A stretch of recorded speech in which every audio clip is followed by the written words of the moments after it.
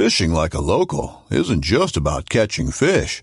It's about connecting with the environment and the people who call it home. It's about hearing the stories and traditions that have been passed down for generations and sharing unforgettable moments with the people you meet along the way. Fishing like a local is having an experience that stays with you forever. And with Fishing Booker, you can experience it too, no matter where you are.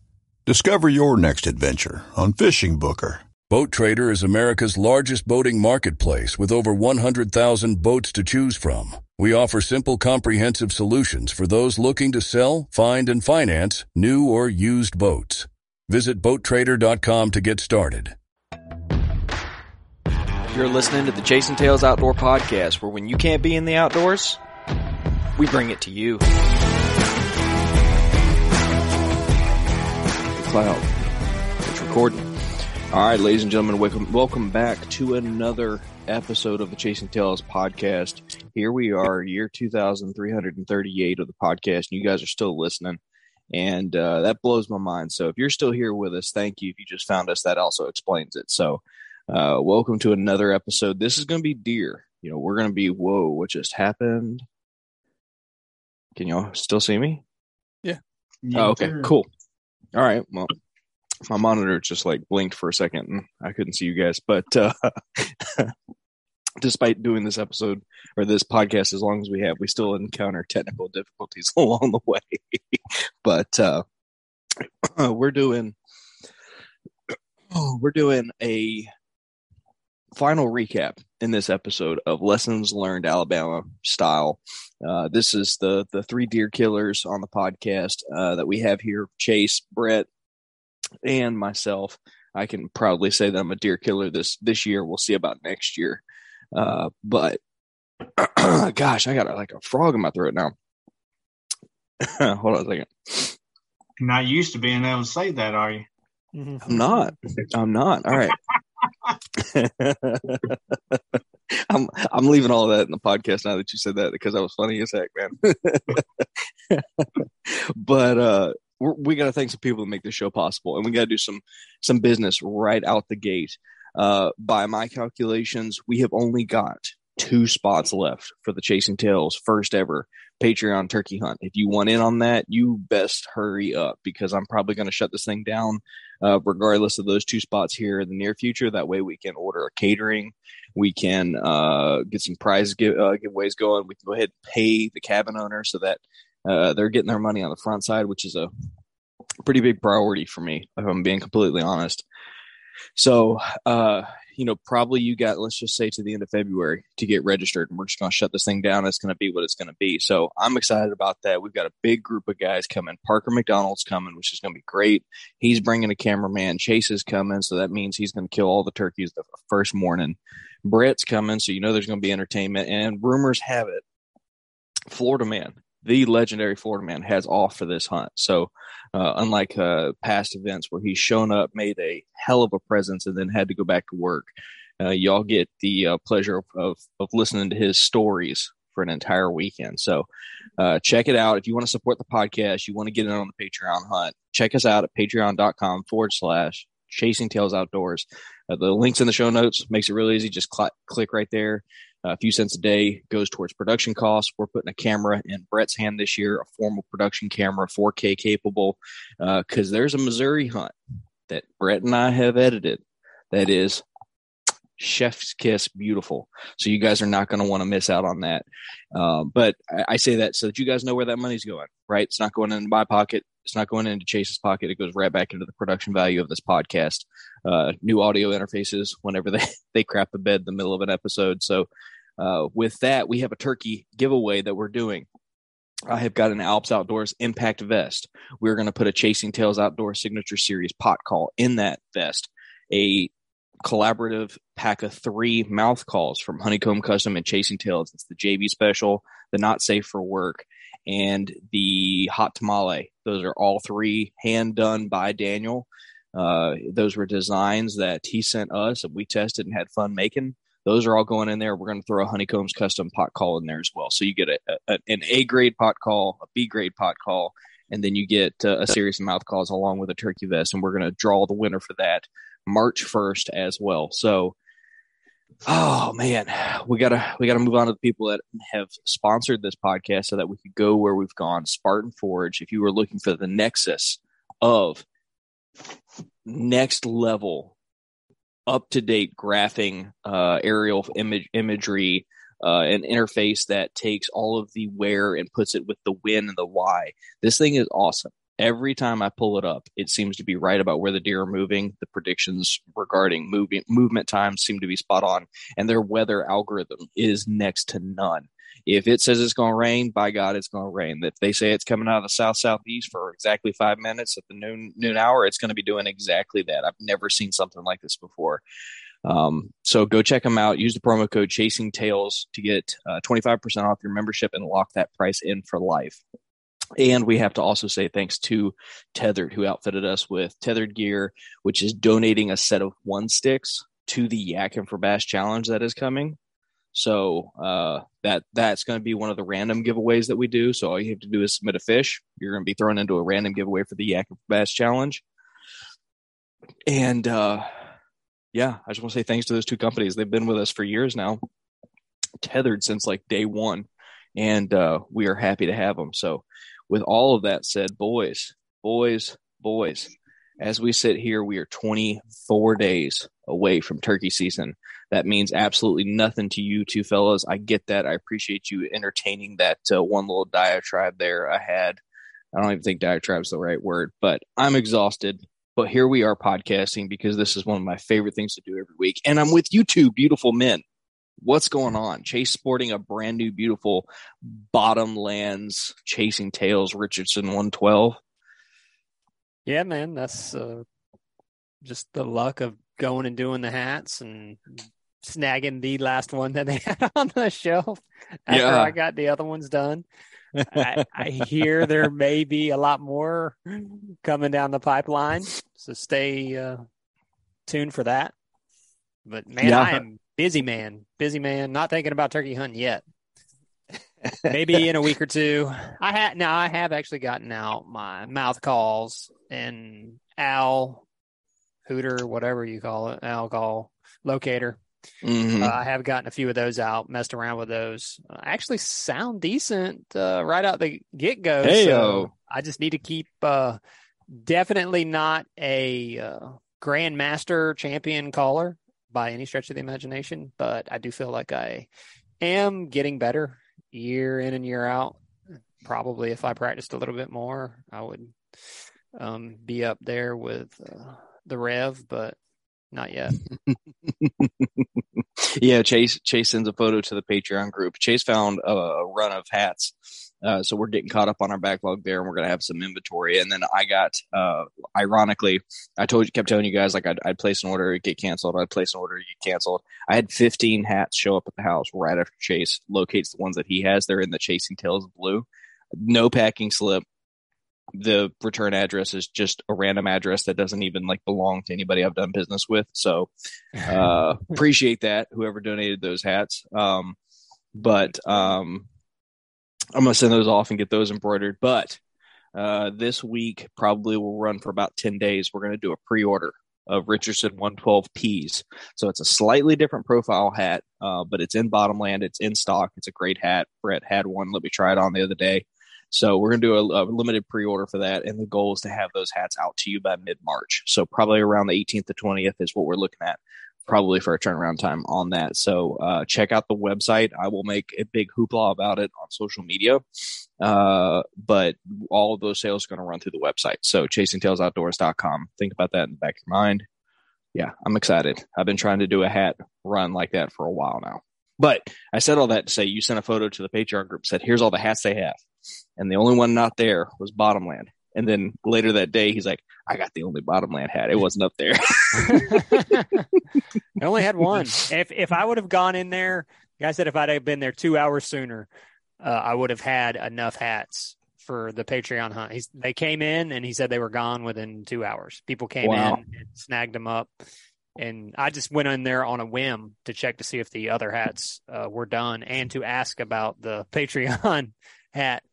And of course, he had to rub that in my face and then to tell me that he wasn't going to have any more until like mid-March. So I was like, well, that's not going to work.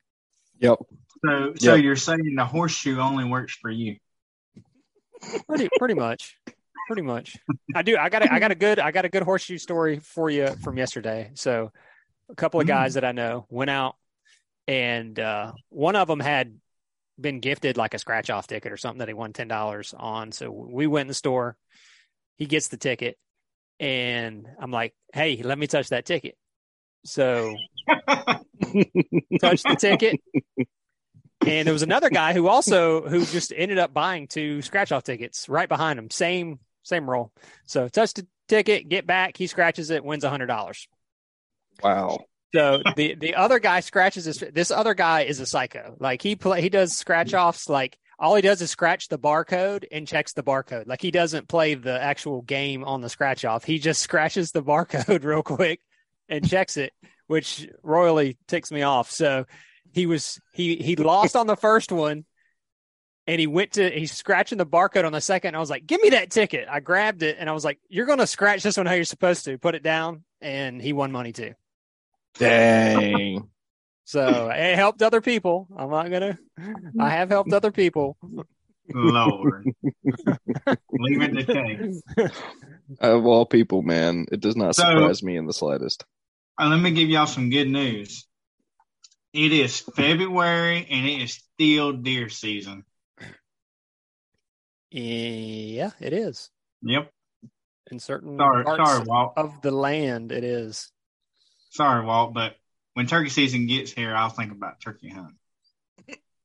Yeah. Well, Florida's how many weeks is Florida actually? Like South Florida is what, like in 2 weeks or something? I think South Florida's coming up quick. Maybe their youth season. March 7th is the regular kickoff. So yeah, like a week. Yes, this coming up 10 days. Yeah. You're right. Holy crap. Chase, I did just get a notification from Amazon that all the boxes for your hats were delivered this evening. Yes, I got them. Hey, that's a real-time update. I got the boxes for the hats. So they will, once I get the list of addresses and who needs hats, I'll start getting them out as quick Probably as I next can. month. No, I'm pretty fast. No, about me getting the list to you. Oh yeah, so I'm pretty fast. I'll give you my list. Maybe I'll get mine by next week. Yeah. Well, I know your address, bro. So. Oh, hey-o. Make sure you rub my hat.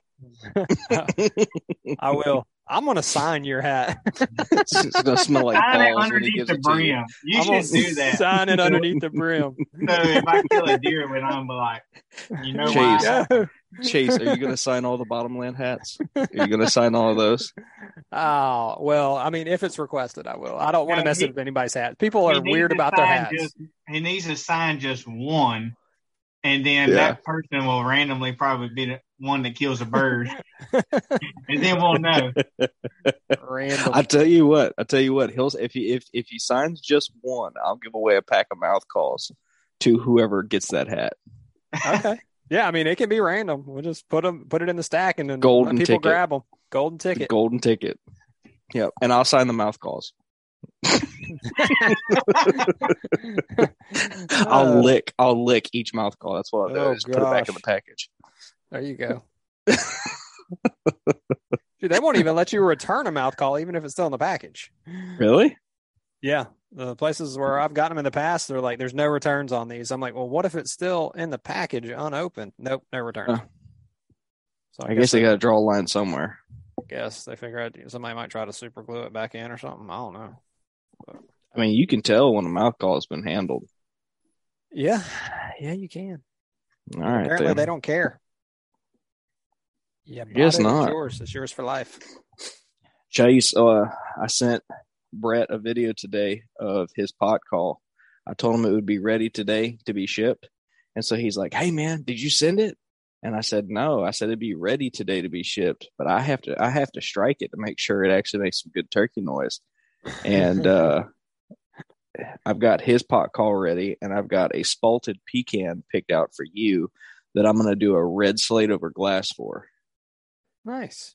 Yeah. Nice. I mean, you've been telling me you're going to give me a call for since you started. I wanted it to be a good one. Yeah, I want it to be something special. It's going to be on display. I'm probably not going to use it. I'm going to display it. Yeah, it was one of those that I was like, when I give it, like when I just sell them to people, I don't care, right? Like I don't care what I sell. I'm kidding, but it was one of those like, if you're giving it to your co-host, it needs to be something special. And I found this beautiful pot called that's got like a spalt right through the middle of it. And when you first look at it, it looks like the caul is cracked. And then you look a little close, you know which one I'm talking about. Mm-hmm. Brett got to go through all of them and pick which one he wanted made. And so like every time I look at it, I'm like, crap, it broke. And then I realize it's this like beautiful spalted line right through the middle of it. So nice. Yeah, man. Looking forward to it. Yeah, it's pretty. I'm happy with it. I feel like I really got it designed now. And so if you're listening to this and you're on that waiting list, I think there's 49 people on the waiting list. I'm gonna start working down that list.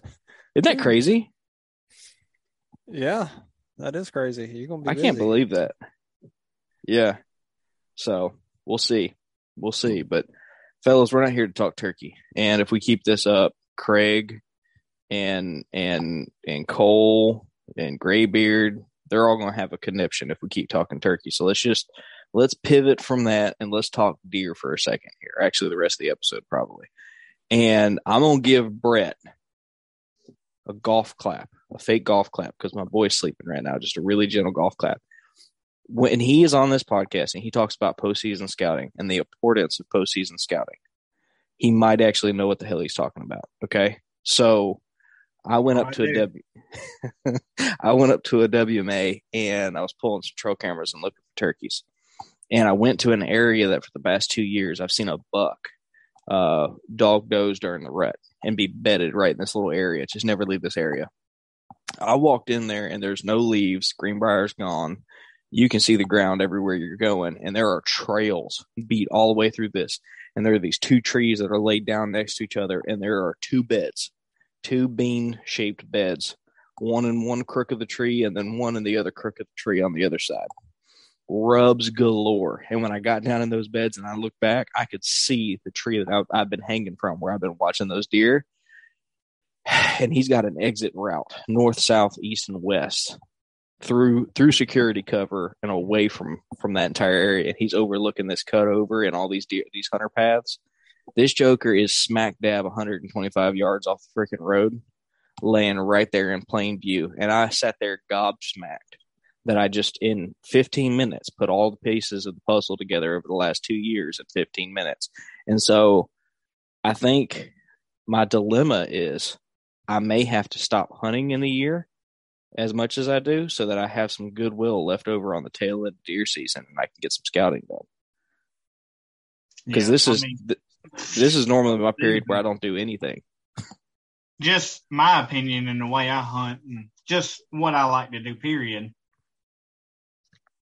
If I could only do any kind of scouting in the off season, it'd be postseason. The first month or so, soon as season ends, you got all the knowledge fresh on your brain from your hunts. Like think about what deer you seen or what buck did you see or what buck were you hunting. You have on camera, was it coming from a certain way? Now you got the opportunity to go in there and figure it out. The trails that he were using may have been faint earlier in the year, but now they're going to be beat down. Leaves are gone, everything's wide open, so you can walk in the air and actually be able to tell exactly what they were doing. And then when you backtrack them and find better ways to hunt it, find those creative access routes, which is what I think I do a great job of, is figuring out a creative access to get in a spot in multiple ones to hunt deer and not being afraid to be aggressive at the right times. Because I know the area and basically somewhat what the deer are going to do from my postseason scouting. Don't necessarily apply for your early season, but during season it will. No, I mean, I feel like I'm only being halfway silly when I say I need to find a way to leave some goodwill on the backside of deer season. I wish our turkey season wasn't so smack dab close to deer season. That's my problem. Is I always tell my wife, like, oh, you're going to get a month and a half break. Well, Now I feel like I'm about to have about a 4-month marathon between January, December through like April.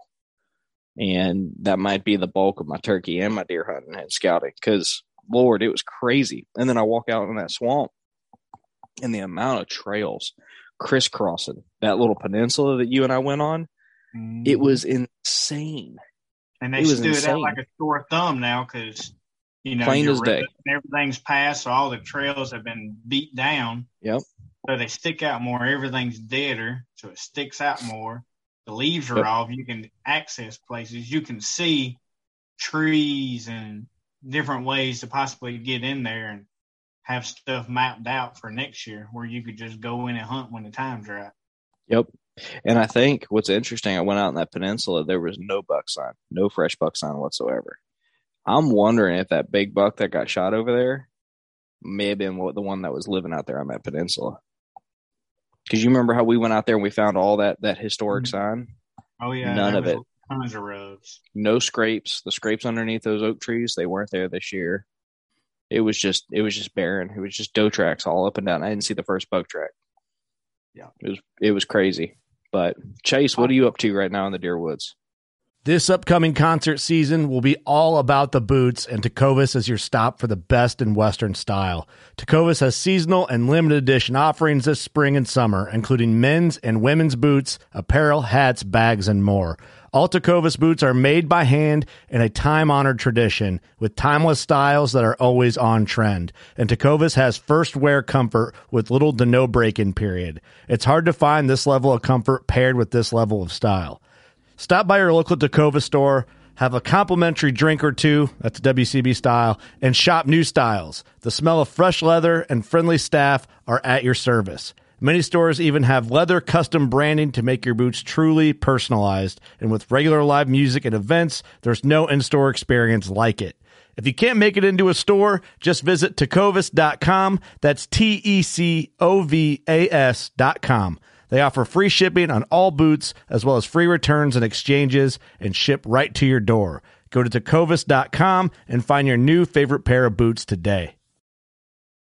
Knives, machetes, saws, and shears, multi-tools, shovels, swords, axes, spears, hatchets, and tomahawks. If it cuts, snips, slices, or chops, Midway USA has it. Find great gift ideas in our huge selection of pocket knives and other everyday carry folding knives. Make a statement or create a family legacy with one of our top-of-the-line hunting knives. We've got a great selection of manual and electric sharpeners, too. For just about everything for the outdoors, check out MidwayUSA.com. Midway USA brand product designers have one straightforward goal: develop high-quality, technically sound products and deliver them to customers at reasonable prices. If you are immersed in the shooting sports industry and pay close attention to every single detail, you know our products are built right and stand up to everyday use. Who has shooting mats and range bag systems to hunting clothing and just about everything for the outdoors? Log on and shop 24/7 with super fast shipping. MidwayUSA.com. 0 right now. Well, the reason is I'm just busy right now. I'm taking over a whole new deal. But that's short term. So once that's kind of over, then I can kind of I'll do my postseason scouting during turkey season mostly. But honestly, I mean, this is my theory on a lot of these deer. They don't bed in the same place every day. They have patterns where they may go bed in that area every few days or whatever, but I honestly don't think they bed in the same spot every single day. So, I mean, it's good to have an idea of those areas because, like Brett, he hunts the wind. Primarily, he just whatever the wind's doing that day, that makes up his mind. That tells him what his options are and where he's going to go. Doesn't necessarily mean that the deer's going to be bedded there that particular day.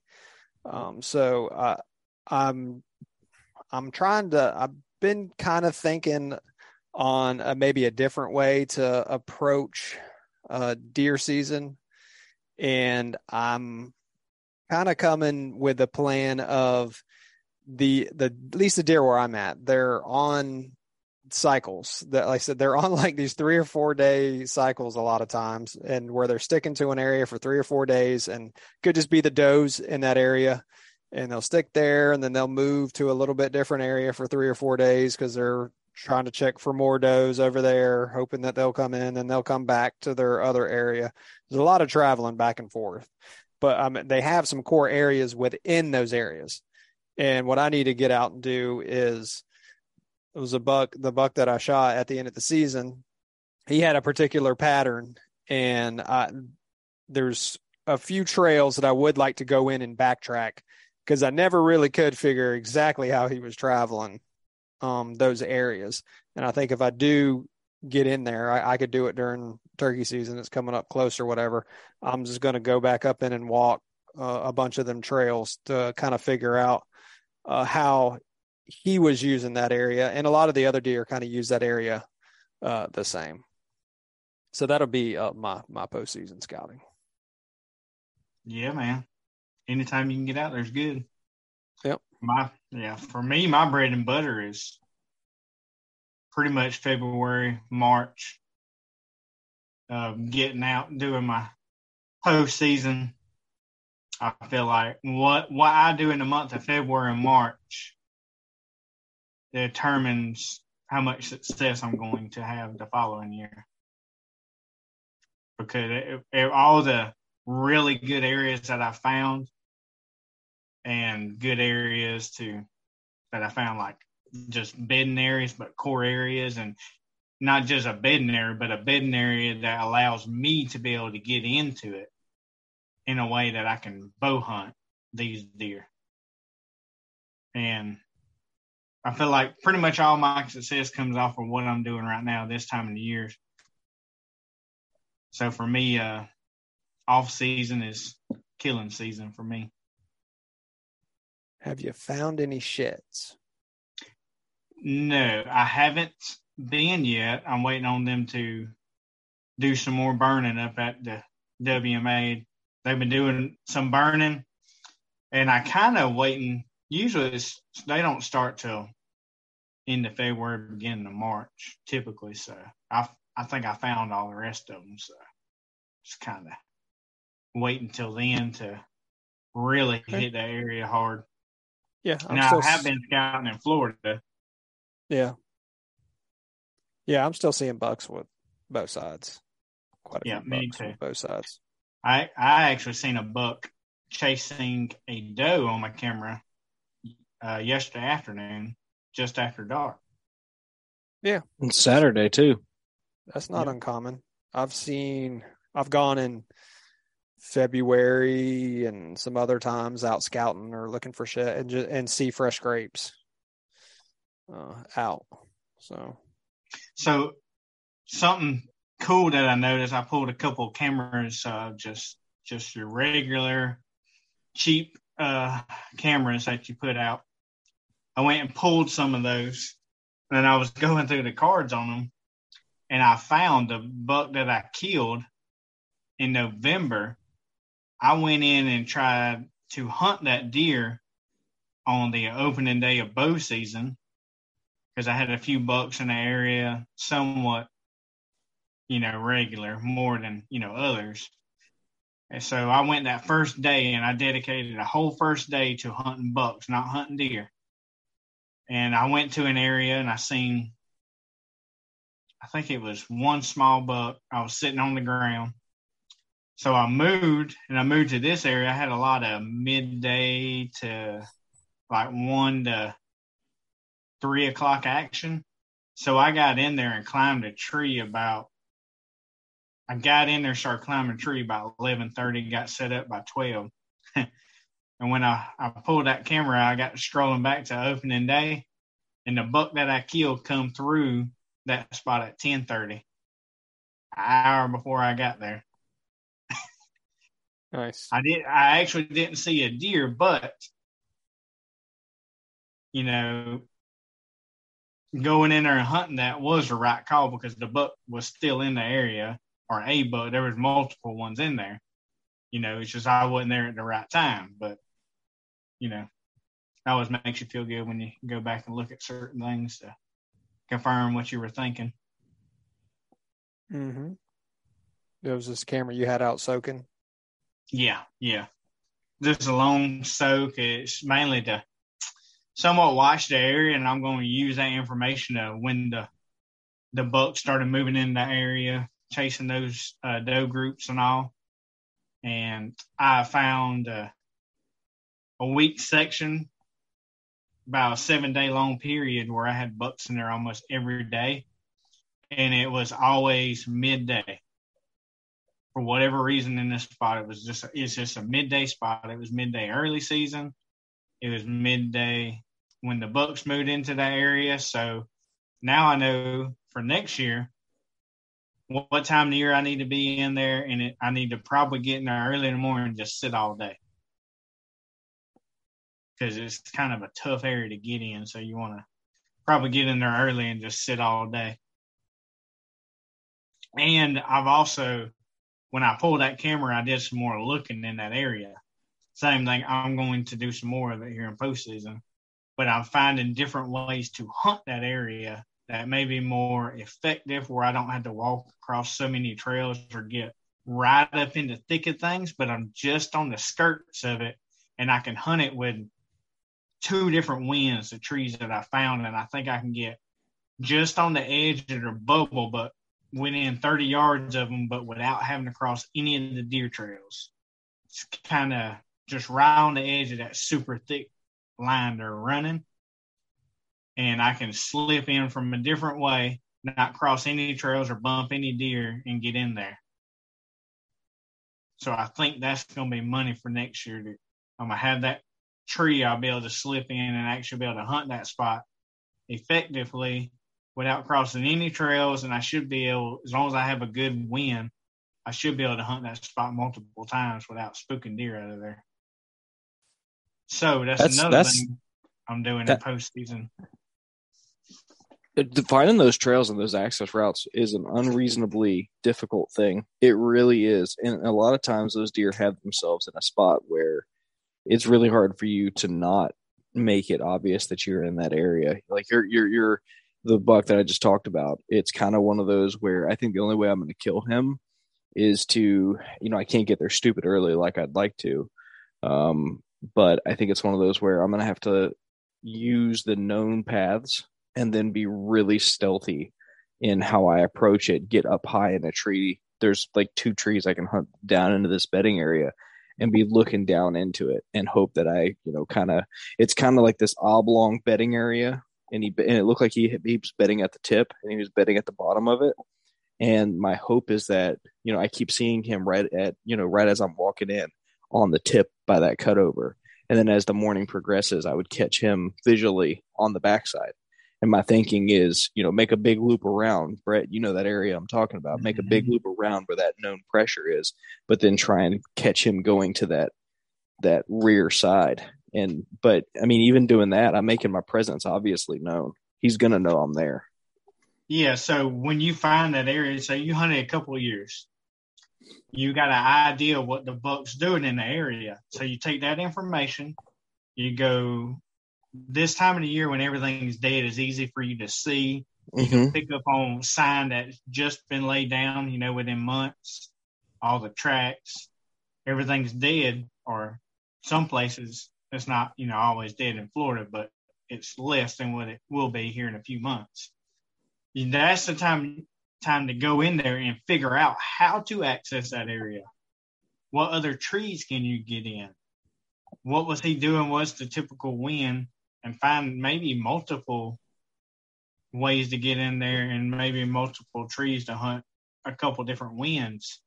Because if you think he's in a section, you think you need to loop around, you need to actually walk that. Pick that spot out, go ahead and map it out right now, and go ahead and find a tree, map that out right now, and have all that ready, and then just wait for the time to be right, and then go straight in there, and you just do the plan you put together there in postseason. You just apply it during season when the time's right, and that's typically what I like to do.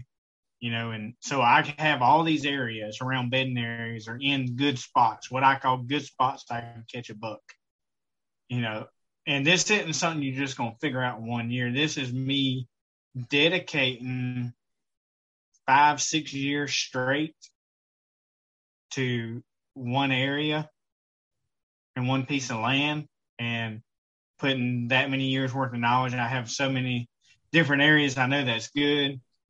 So I got access routes. I got trees picked out. I know on what winds I can hunt what areas. And like Chase said earlier, I typically couldn't tell you where I'm going tomorrow until right before I go to bed or as I'm headed up there. I let the wind decide it. And I will tell you a good lesson learned is I have found myself using Spartan Forge way more this year. Like if you can actually go to the days and look at the weather and the wind and just click on the day, and it brings you a breakout of hour by hour. And they're more accurate than any other app or any other weather app that I've used by far. Like I could go to a hunt stand. It might tell me it's a north wind. I could go to Spartan Forge and look at what it says hour for hour. It will show you when the wind's going to shift. Say, yeah, it's a north wind until daybreak, and then it's going to swap to something totally different, like a southwest wind. It's going to swirl right at daybreak. Or it'll tell you at lunchtime the wind's going to switch, and it is accurate. Mm-hmm. That was a big thing that I've noticed this year, and I found myself using Spartan Forge a whole lot more. And the mapping in my area is actually starting to get up to date now. And so I can look at a map on it and it looks nothing like any of the other maps. Like you can actually see cutovers that were done in the past 6 months that on other ones are still who knows how old. Yeah, I mean, I think that if you're just buying Spartan Forge for the weather predictions, it's a solid $40 investment a year because it is on the nose. I find myself arguing with it. Like I'll get a forecast of Spartan Forge. I'm like, God, I don't want that wind. And I'll go to like Wonderground and Wind Ninja and all these other places, and they'll tell me different things. I'm like, okay, I'll be good. Dude, by December of last year, I'd give it up on that. I was like, if it says it's coming out the west, by God, it's coming out the west. And I talked to Bill about it, and he's like, I can't tell you what I'm doing, but I can tell you it's special. And I was like, dude, I can tell you. I don't need you to tell me that. I already got that figured out. Yeah, so that's a trade secret. Yeah, so then, kind of that early season, just seeing that, knowing that what I was trying to do, because killing bucks early season here in the South is hard. It's impossible. At least for me, it's hard. Some people have a knack for it, just early season. I'm more of a end of season, a little more pressure put on and whatnot. But anyways, I get back from my Walter distracting me. Sorry, you said some people had a knack for it, and I was pointing at Chase, but I just realized that might not be Chase to you. So yeah, there's nothing down there. It looked like you was pointing at something. No. Squirrel coming back from Missouri, had the hurricane. I guess it was Nicole pushing in that day. It was a weekday. I believe that's right. I believe it was a weekday, and I had an area that I ground hunted last year, and I noticed that in high wind days and super overcast and rainy and just bad conditions, the deer seemed to migrate to those type of areas, which were thick pines basically. Because I had some buddies hunting the same piece of public, and they're hunting spots. They're usually seeing deer, but it's more woods and transition lines. And he's like, man, I hadn't seen a thing. And by that time that morning, I've already seen 9 deer. Where everybody else I talked to who were up there had seen 0. So I was like, so I was thinking about that, and the wind, it was going to be a strong, steady wind. And it worked out perfect for that spot. I said, oh, yeah, it's going to be a good day. I'm going to win that bet with Walt. And, went in there that day and man, it was just sitting there, just get set up. It was my second time going in there hunting, I believe is correct. And I had a buck he'd come from the right spot. I had to finagle my setup because last year I got busted pretty much every time in there. I'd had the deer in range for the most part, but when they got to a certain point, like 20 yards, they'd bust me. So I had to figure out the hard way of how I needed to set up in there, because the reason I set up in there in the first place is there's a bunch of bedding that's just inside a bedding area. And it's a spot that I found postseason scouting. I found a big shed right there on that trail. And I ended up putting a long soak camera in there and realized somewhat how those deer were using it, what time of the year. And I was like, I can't hunt in here. And then I was like, I need to get out of my comfort zone. I need to do whatever it takes to get in here and get it done. So I started the ground hunting last year. Learned a lot of hard lessons, seen a ton of deer doing it. So I figured out the way to hunt it this year, or where I need to be set up, because there's like 6 trails that come together in this one location. And that's one of the reasons I decided to hunt it. It's just a hub of trails. So that increases your odds like by 6 times. 6 different trails, And I figured out how to hunt it after getting busted several times. And I also lesson learned is back cover is way more important than front cover. This is what I learned trying to bow hunt it on the ground with a bow and arrow, trying to shoot deer within 20 yards. It seemed like with a lot of back cover, they just did not see me. And before, I had more front cover where I felt like I was hid. Like I had this one little hole I could shoot through with my bow. And I'm like, I'm hid. And I wasn't. But now I put back cover behind me, which could have something to do why, this year I didn't get busted. But I had back cover behind me, and I put there's a dead limb in there, and I just put it horizontal to my side and one in front of me, like horizontal. Just had 2 horizontal things in front of me. That's all the cover I had in front of me. But had majority back cover. And I only had one deer that I rattled in that seen me, but he didn't know what I was. He was kind of spooky, but he'd come by me 2 different times I could have shot, but it wasn't a deer I wanted to shoot. He was all broke up and probably a 1.5-year old deer. But so I learned all those lessons, and using from hunting in there, I seen how to when the deer like those areas. There's nasty days. So I go in there with this hurricane, perfect wind. The weather's supposed to hit, the rain's supposed to hit at 12 o'clock.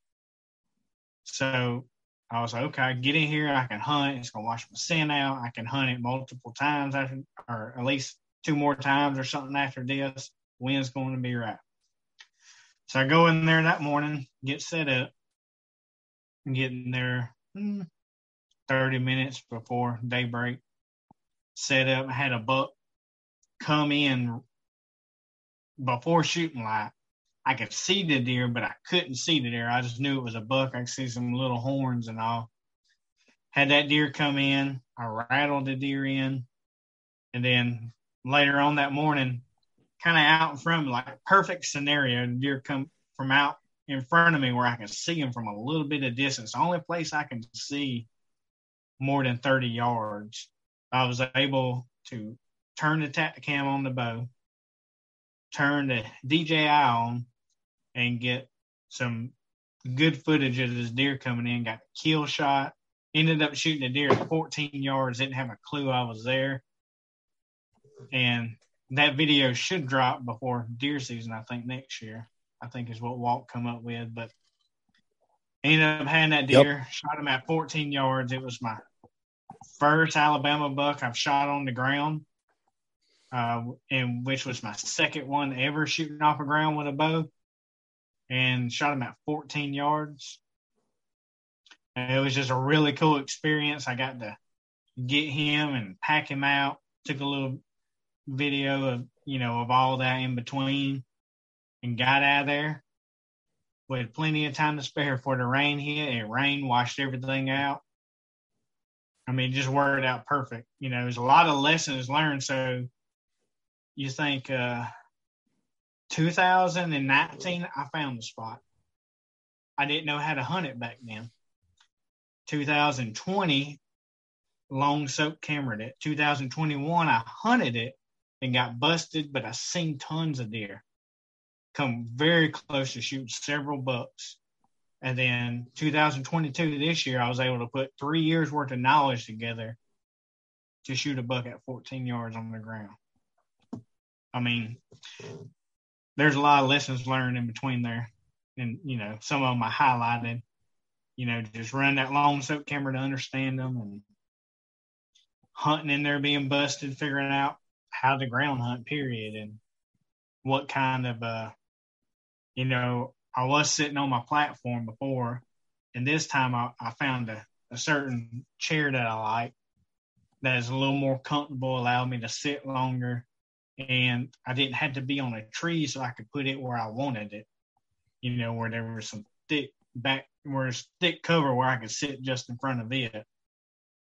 So it made setup for this year a whole lot easier.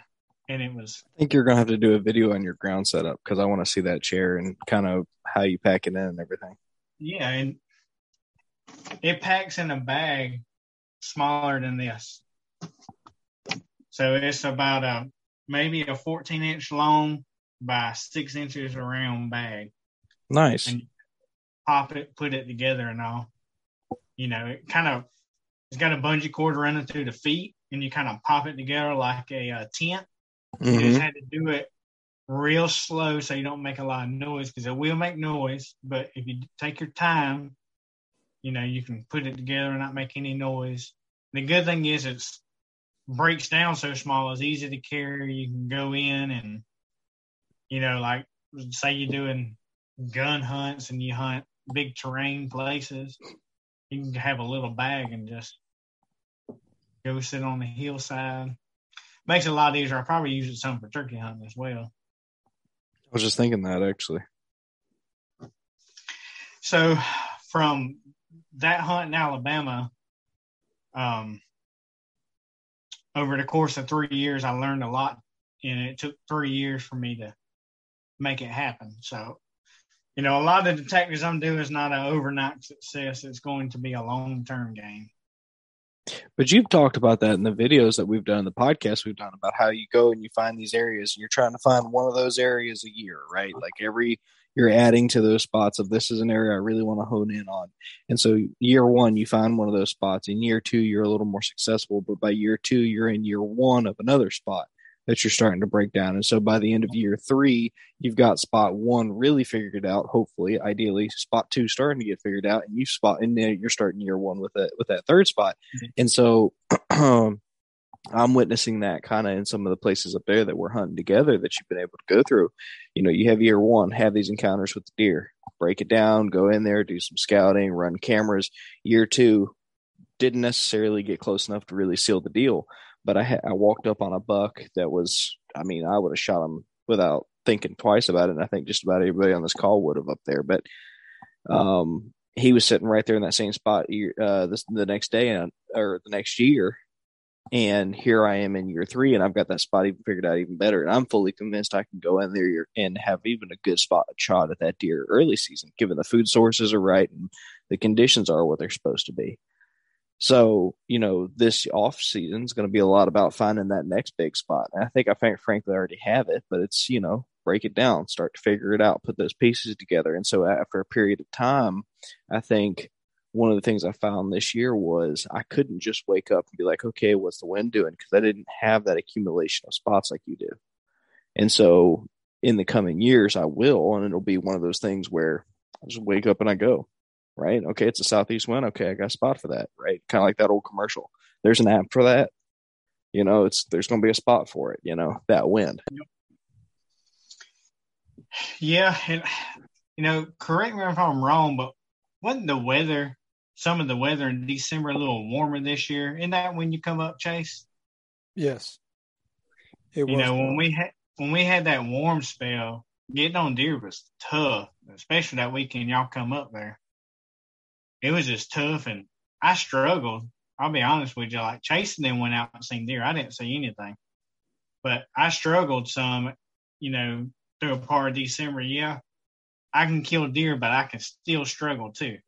Just like everybody else, killing a deer is only about 1% of the time. You got to keep it in perspective. People aren't just out killing big deer every day. So I struggled a lot, and I had a buddy of mine, and he wanted to hunt areas kind of like what I was hunting. And I told him a spot. I was like, man, I postseason scouted this. It looked really good. I walked all these trails. I said, there's called a wagon wheel of trails coming together, like I was hunting on the ground, except it's in a cutover / random growth pine mix. And I was like, you should go right here. I already have a tree pin, because when I'm postseason, I go ahead and pick out, if a spot looks good, I'm going and picking out trees, looking at how to access and marking all that on the map. So if something ever arises where I get a crazy wind or I don't feel good at hunting these spots, I'm like, well, I postseason scouted this spot last year or 2 years ago, and I already got it pinned and know how to access. I'll just run over there and check it out. But I couldn't hunt everything, so I was like, hey, go check this area out. I sent him a pin right where to sit. He goes in there on the first day, sits there, and he sees 5 deer, 2 of them bucks. One of them was a small buck he let walk, and one was a really big buck that walked up on one of the trails, and he was watching some hogs, not paying attention. When he looked over his left shoulder, there was a big old 4-year-old 8-point standing there looking at him. And he basically got busted. So he went and put his own cameras out in the area, this hub of trails, this one little spot I told him, and showed him everything I knew about it, sharing information with a buddy. And he had this deer, and he was doing certain things, and he was trying to tell me what he thought, and I was trying to give him pointers. And he went and hunted him a few times and just didn't have, he just didn't have that success and didn't feel confident. And I was struggling at the time, so I just joked around with him. I was like, you want me to go in there and kill him for you? Kind of as just a joke, because he always, we've hunted together a lot. And he's like, dude, I don't care at this point. He said, if you think you can go in there and kill him, I'd rather one of us kill him than somebody else. I was like, game on. So I couldn't ever figure out exactly where he had his camera. He told me, but some information he was giving me wasn't lining up. I just knew it wasn't. So I get in the area one time, and I see his camera. I get it figured out. All I seen was hogs that day. So after I seen his camera and some of the pictures he showed me, I realized immediately what that deer was doing and what trail he was using. And we had a series of a bunch of south winds late December to early January. And he was walking, so the backtrack, he was walking down a gravel access road to get in there, just like everybody does. And he'd go and he'd swing into the cut and go about 100 yards and set up. So he was just barely penetrating, making a straight shot in there. So he wasn't leaving much ground scent. So he's like, I just don't know. He just ain't coming by. So he tried to come in from a totally different place and come in from the other side of the access road around to where he wouldn't walk past. He was kind of thinking the deer may have been doing something over there. He's like, maybe the deer knows I'm walking in here, and I'm going to just try something different. So he tried that. It wasn't working. And I got to thinking the trail the deer was on was paralleling the access road, about probably 60 yards off the access road. And I got some south winds. I was like, I need to come in through the woods, cross a deep creek and climb a bank and come in from the other side of this cutover. I think this deer, there was basically a thick line the first 60 yards from the access route into the cut. First 60 yards were thick, and there was a little, made an interior edge where that thick met the more open cut, and the deer was traveling 10 yards inside of that thick line and walking parallel. But I believe he was bedded just off the access, so he knew when anybody was in there. So when I come around, cross the creek and come in from a way they wasn't expecting, I got in there and got in real close to about 40 yards, what I suspected to be 40 yards from that trail. Well, there's no trees to climb out there. That's why nobody's hunting it. There's these little bitty pines, and if it wasn't for having a tree saddle, you couldn't get in those areas. And even then, I don't think some people would think about hunting in these spots, because you're getting like one stick up, you're in a tree that's moving when you move. But if the deer's there, sometimes you have to make it work, whether it's on the ground, getting one stick off the ground, whether it's getting 2 foot off the ground where you can just have a little advantage. So I got in there, and right at 4:50, I look up and I see tines. So I threw my binoculars up, and sure enough, it's that buck. And he was walking. I couldn't get a shot of it so thick. All I could see is his tines in his beam. That's it. Couldn't see his head, couldn't see his body. That tells you how thick, kind of the cut is, how growed up it was. So I attempted to grunt at the deer, and I've had a lot of success doing it. I killed my Missouri buck grunting them in. I grunted. He didn't pay no attention. He just kept walking.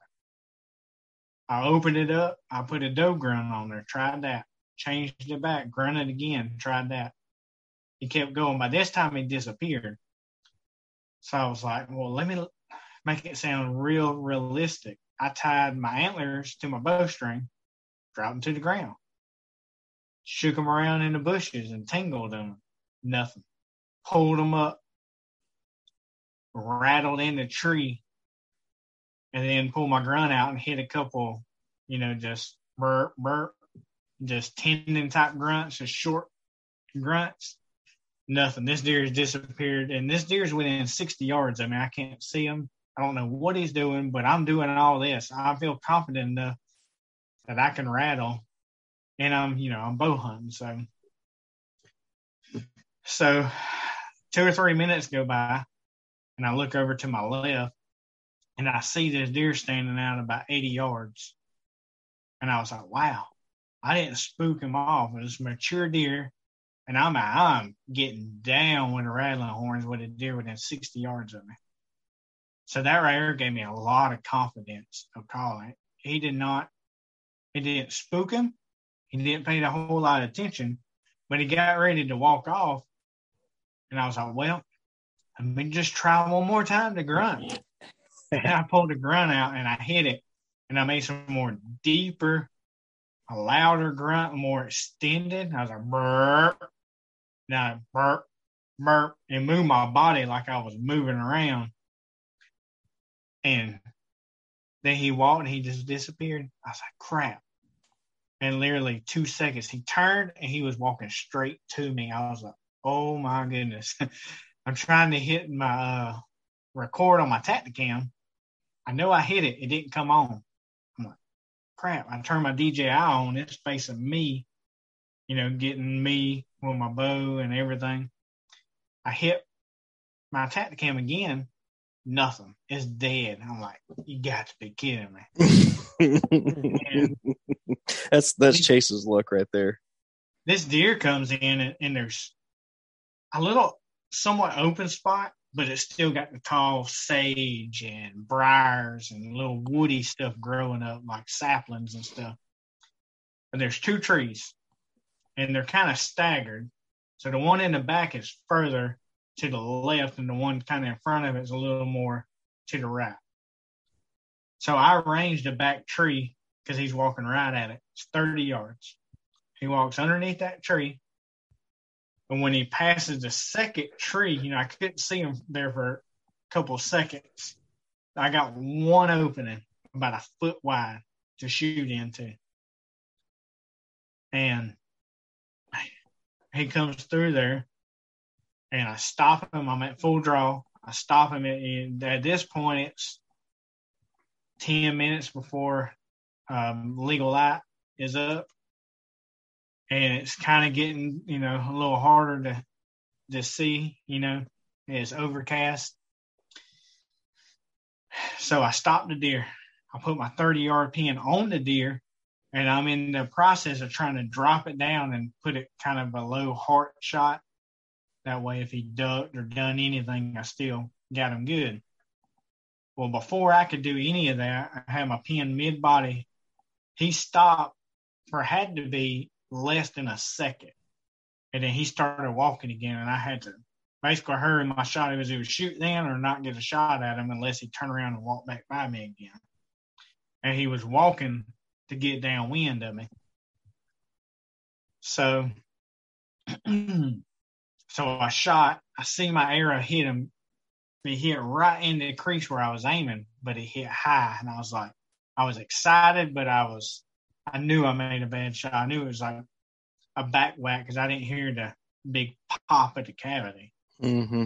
And the arrow just zipped right through him. But I know that shooting a fixed blade, super sharp, hand sharpened, sometimes it just zips through. But I shoot a lot of knocks. So I seen where I hit. It looked like about 4 inches down from the top of the back, but dead in the crease. So I was excited, but I was super nervous. And by the time I get down, I waited 30 minutes or so. The deer ran about 30 yards and stopped. Turned around, looked around, and just walked straight away from me and just disappeared. And I get down later on, go to the arrow. The arrow just has basically some brown streaks on the fletching and some specks of blood. And where I found the arrow in his hoof marks where he kicked up, he ended up being 26 yards. And I shot him mid-body for 30. So when he come underneath the first tree, which is the one further, and the second one was blocking him, which was closer, evidently he angled towards me some, and I didn't notice. And when he popped out behind that second tree, he was actually closer to me than what he was when he went under that back tree. So it was one of those things you had to take the shot. I ranged, thought I had everything right, but I was still proud of myself. Within 2 hunts, I was able to get in there, get it on the deer, and I ended up calling a dog anyways, just to make sure. Whether you're just looking to stay warm during a hunt or need maximum concealment, the clothing you wear can make or break a hunt. At MidwayUSA.com, we understand hunting clothing has come a long way with more meticulously crafted camo patterns, advanced scent control technologies, and weatherproof options to withstand the elements. Hunters have to wait until their favorite season, but shouldn't wait on gear, which is why Midway USA offers super fast shipping. When you're ready for your next system, log on to MidwayUSA.com. The 1911 is one of the most iconic firearms in history. Designed by John Browning, the 1911 was the standard issue sidearm of the U.S. military from 1911 to 1985. While Colt produced the original, almost every major firearm company has produced its own version. It's wildly revered for its reliability, crisp trigger, and is still a favorite for all types of shooters. Whether you're looking to buy or build a 1911 and just about everything for guns, log on to MidwayUSA.com. And the guy told me, he's like, the deer is somewhat hurt or one lung, dogs will probably catch him, when they can still recover him. Well, the dogs walked the track for a ways, and what they showed me It's right where he walked, and there's a trail.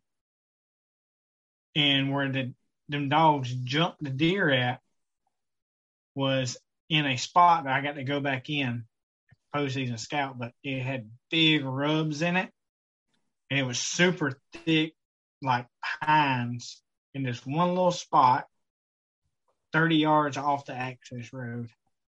And that's why when people come down through there, I think he just stayed in his bed until after dark.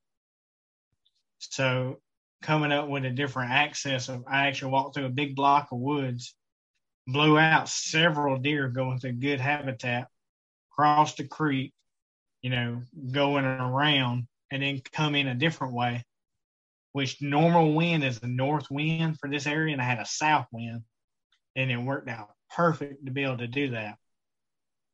And the deer was kind of walking basically somewhat a crosswind. You picture the deer walking east or west, it's blowing like a 45 across his face. So he was walking, when he come where I shot him, he was walking, eventually going to get downwind of me. And when he passed that one spot I had, it got so thick I couldn't even see over there. So he was going to go around me. He was basically working downwind of what that noise was to figure out what it was. So I had the one shot, or else he was going to get around me and bust me. But I didn't end up finding the deer. He wasn't hurt bad enough, and made me sick. But I was glad to know, it was just a back whack. Wasn't much blood at all. The dogs jumped the deer and could not catch the deer, couldn't keep up with the deer. The deer was running so good he ended up losing the dogs. So he crossed a big obstacle I'm not going to name, but he crossed some stuff that just told me and the dog hunter said that deer's not dead. He done all this. He ain't got away from the dogs and outran them. So that was good to know. But so what did this teach you? Yeah, like what did that whole series teach you? And don't say aim for the right distance, because that's low hanging fruit. No, what it teaches me is access is everything. Sometimes, not only did I access from a different way, I knew how to access from a different way because I had postseason scouted all this place. I've already walked the trail that I walked to go around to the creek. I had found that the year before. Postseason scouting, I walked all that. So I knew where to walk, because this is a thick area. There's only a certain place you can go in on that side of the creek. So I already knew how to come around and do it in the dark without walking in any of that deer season, just from postseason. And already, when I'm in there, I put a tracker on, and I leave those trackers throughout the whole year on my maps. So anytime I'm thinking about doing something, I'm like, boom, here's this track. I walk this way. Here's a path I can walk to get into areas. So, again, postseason scouting, using that to my advantage, knowing I could go around this way, knowing I could cross this creek, knowing how to come in this back way, which was, I feel like it was pretty tricky if you've never done it before, especially at dark. So the lesson learned from that, and then some of these deer are living right up by access. That deer knew when it was safe to get up from his bed and when it wasn't. Mm-hmm. And, not all the deer I've killed here in Alabama have been like that. But I will tell you, there's been at least a third of them that are right up, basically under people's noses, and they don't even realize it. Mm. These deer know what you're doing a lot of times, and I feel like that's just a personality of that deer. Like some deer, might be, that's just not their personality, but some deer, it is.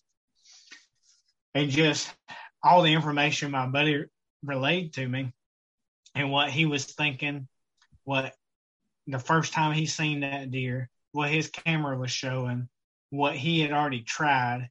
And once I went in there and seen where his camera was, I was able to I was like, okay, I have a really good idea of what this deer's doing because I have postseason scouted all of that. So I already knew what it looked like in there, where the thick areas were, where most of the trails were, because I have them mapped out on my map.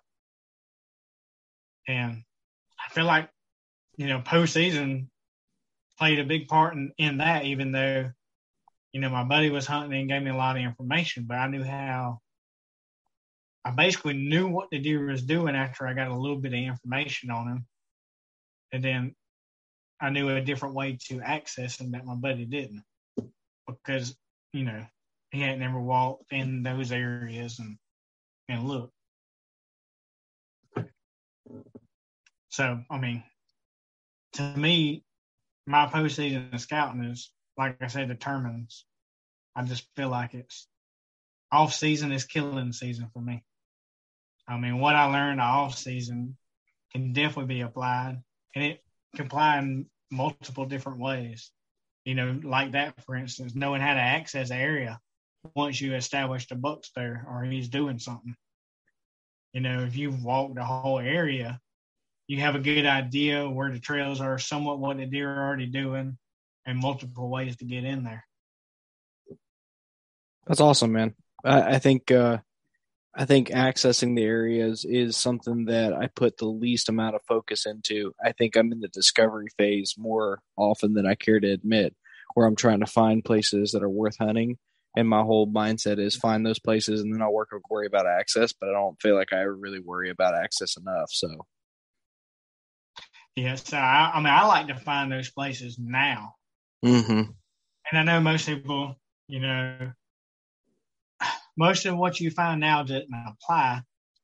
And I understand it. It don't seem like it applies early on, but as season goes on, it will. And if you know, just say the piece of land you're hunting, when the rut is and you found tons of rut sign, it applies for that time of the year. And it's just, you're just stacking on information. The more information you know, the more time you're in the woods, the better you get at reading sign, the better you get at understanding things. And I like to find those spots and then pick out trees and think about how can I access? Is this a spot I can hunt? Or do I have to ground hunt this spot? Do I have to get in a climber and get super high just to see? Do I need a saddle, which I find most times I do? And that really changed the game for me in 2020. Because when I switched to a saddle, I went from here to up here because now I can hunt all the places I've always wanted to hunt, but couldn't figure out how to hunt. But I just feel like so much of it applies, and then I like to stay out of those areas until the time's right. But that comes with, time of hunting and understanding that as well. Long soak cameras, actually going in and trying these spots out. So is that the lesson learned to continue to break these areas down? Because it feels like you've said like 5 or 6 different things. So like, what's the summary for Alabama? Like, what did you learn this year? Concrete.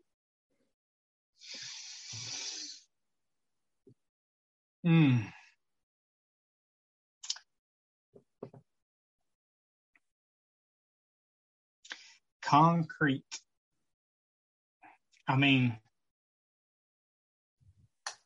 Just postseason pays off for me.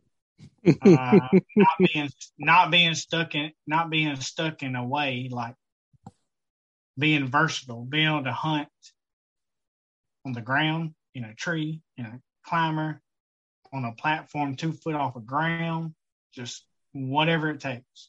Just being open-minded, getting out of your comfort zone, and just figuring out a way to get it done, and taking those experiences and just learning from everything. That's there's awesome, several man. different things there. It's hard to pick one thing. It's a multiple thing.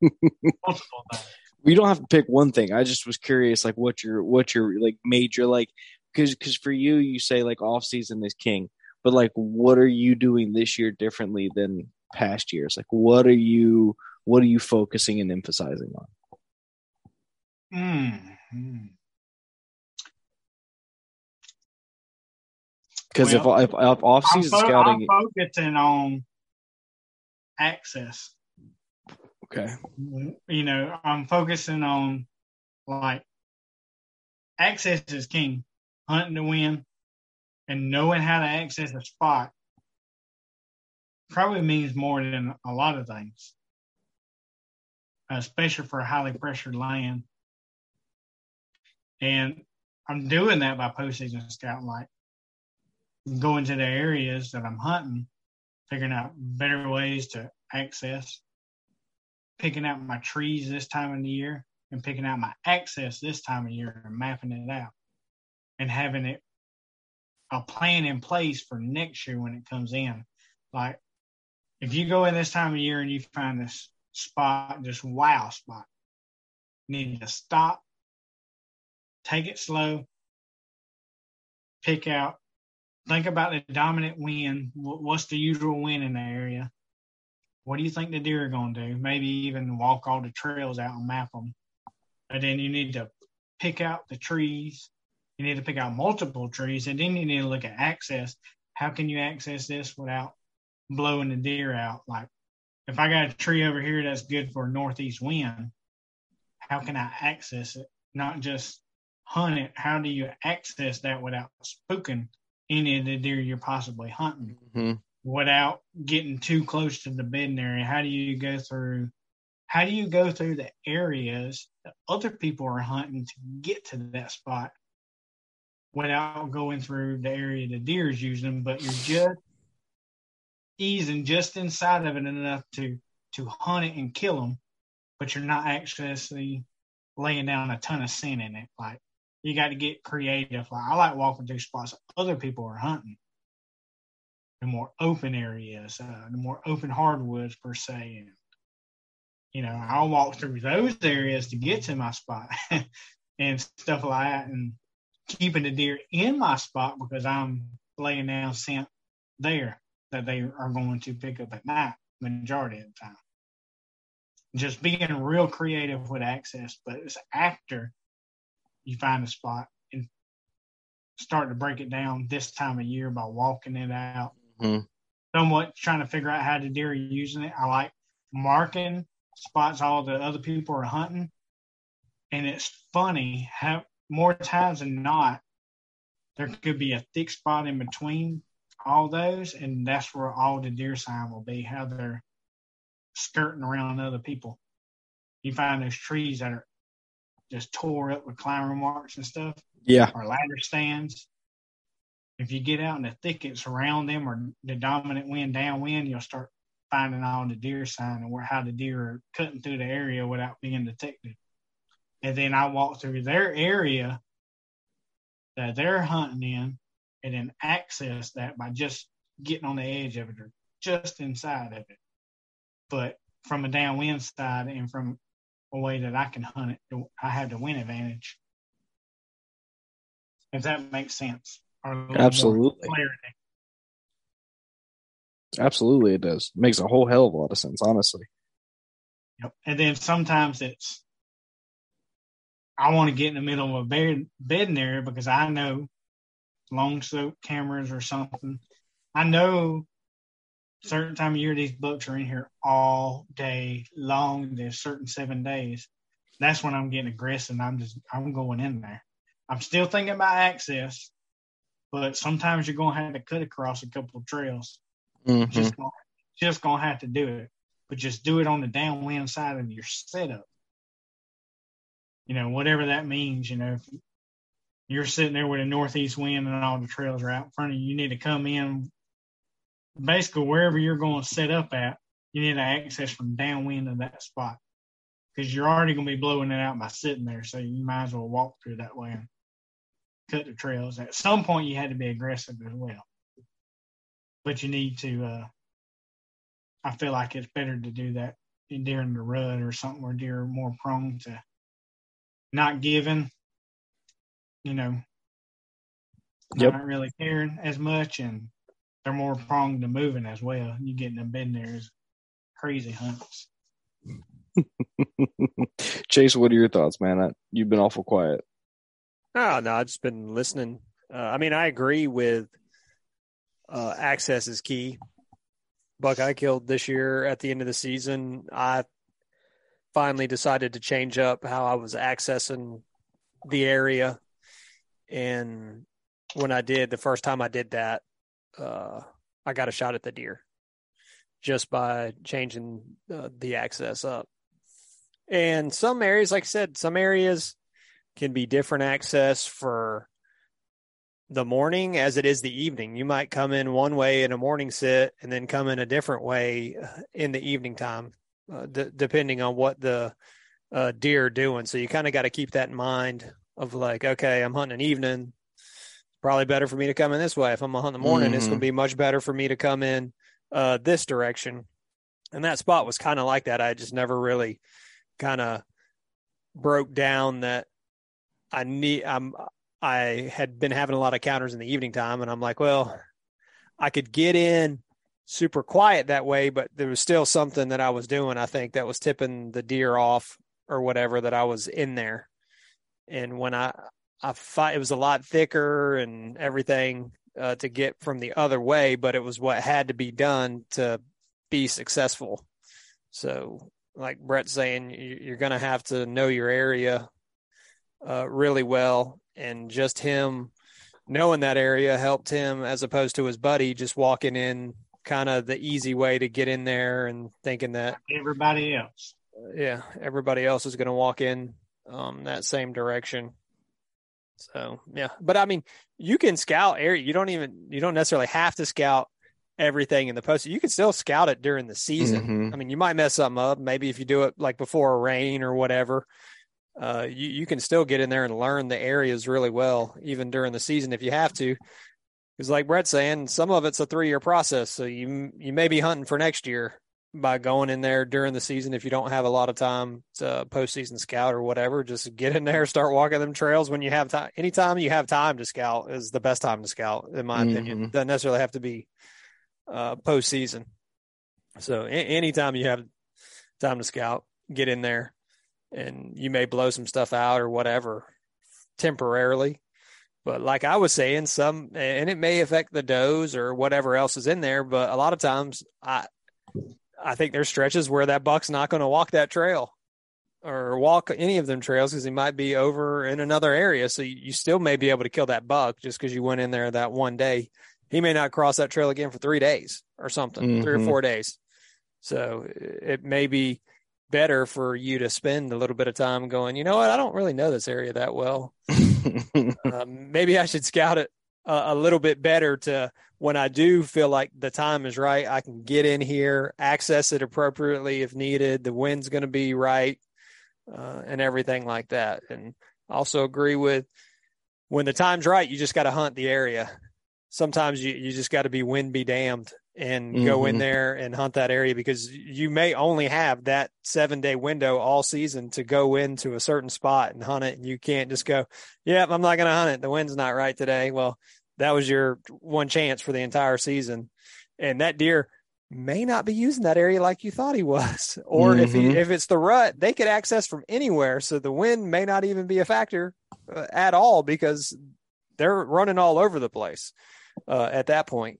So if you got an area, time is right, then you just going to have to make it work and hope that that deer comes in a different way. But you got nothing to lose at that point, because that may be the only day that you would have an encounter with that deer all season long. Yeah. I mean, if you just say a 7-day period, a big curve that they're rutting, and you're only off that weekend, like Chase said, full send it and just go for it, Like, that he could have been running a doe and be over here, from somewhere he normally wouldn't ever have been. So your win may be perfect at that point. And there is a point at some point when that curve is in your area, you just have to hunt. You just have to go to your best spot and just hunt it. Just do the best you can and just get in there. For sure. Because a couple of years ago, I had a spot. I knew it was the spot, and I knew I needed to be in there, but I wouldn't ever go in there because the wind wasn't right. And I heard somebody one time on a podcast talk about it. He's like, in that certain time, it doesn't matter what the wind's doing. You just had to get in there and hunt at that point because they could, they'd come from anywhere. And I'll be dang. I come at it a little different and about 60 yards over and from a different access, but hunted the same little 60, 70-yard area. And I'll be dang, first time in. I knew it was a spot I needed to be. I just wouldn't never hunt it because of the wind. And I heard that, and it just pushed me over the edge. Like, just go. Mm-hmm. Like Chase was just saying, when you know an area and you know they're rutting in there, right then, just send it. Just send it. That should be a shirt. Send it. Did you just come up with that, Brett? People around here say it all the time. Just send it. I feel like we need a horseshoe shirt, like Chase's Lucky Horseshoe or something like that. Like I feel like I was sitting here thinking about it. I've got a Team OCP sticker coming out that people can buy and put on their truck. So it's going to be an oatmeal cream pie, and underneath it's going to say hashtag Team OCP. And so that's coming out. But I'm sitting here thinking we need to figure out, like, what would Chase's Lucky Horseshoe look like? Is it pristine? Is it like brand new right off the line? Or is it like this weathered thing that he found like in the backyard one day while making a garden for his wife or working on his honeydews? Like, has it been hit by a mower and thrown across the yard a couple times? You know what I'm saying? Like, I feel like it's like this rustic treasure that was dug up a long time ago from ancient times or something. Like Jumanji. He was just there at the right point in time, pick that joker up, put it in his back pocket, just thinking, hey, this is cool. Look at that. And it just absorbed in his body, and he thought it was gone. But it's like a Spider-Man thing. Yeah. Yeah. Hey, he put it in his back pocket, and it just disappeared. It just poof, entered his bloodstream. I bet he's got a high iron in his bloodstream. Well, fellas, I am maxed for today. My little boy is already starting to wake up, which means any second now I'm gonna have to jet off this thing. So instead of having that happen, I'm gonna thank you guys for tuning in one more time, or joining me, I should say, one more time for a podcast. You guys didn't really tune in; the listener did. The fall was a grind. It was a blitz for us all. We got a couple weeks here to kind of catch our breath before we're on to another grind. And I'm going to be trying to hit Alabama with Brett for turkey. And I'm going to be hitting Georgia in the North Georgia mountains, trying to punch a tag there as well. And so we got a lot of fun things coming. I'm telling y'all right now, you don't want to miss that Missouri hunt. Brett did such a killer job with that video. He just absolutely crushed it. So I'm excited. I'm excited to know it. And Brett, you'd be happy to know this. Chase dug deep and found photos and additional video that's going to be used at the end of your video. He sent that to me today. So he did. Well, see, that's what's going to make it so good. Chase was in it. So. Yeah. I know it's going to be good. I'm actually not in any of that. I was the one taking those videos. So no, you're in it. Trust me. Oh, I am in it. Brandon's got footage with you and me walking around and stuff. Yeah. Okay, got it. Yeah. Well, good. I was there. I was stoked. Yeah. I was happy. Right. Oh, I was stoked.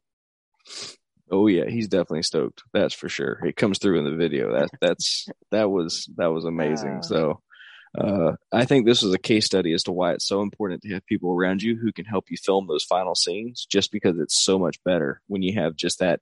Like, you can do everything up into that final few minutes, those final few scenes, that just is so much better when someone else is there to capture it. So, all right, fellas, I'm signing off. He is officially standing up in his crib looking into the monitor. So until next time, guys, no matter what you do, get outside and enjoy the great outdoors.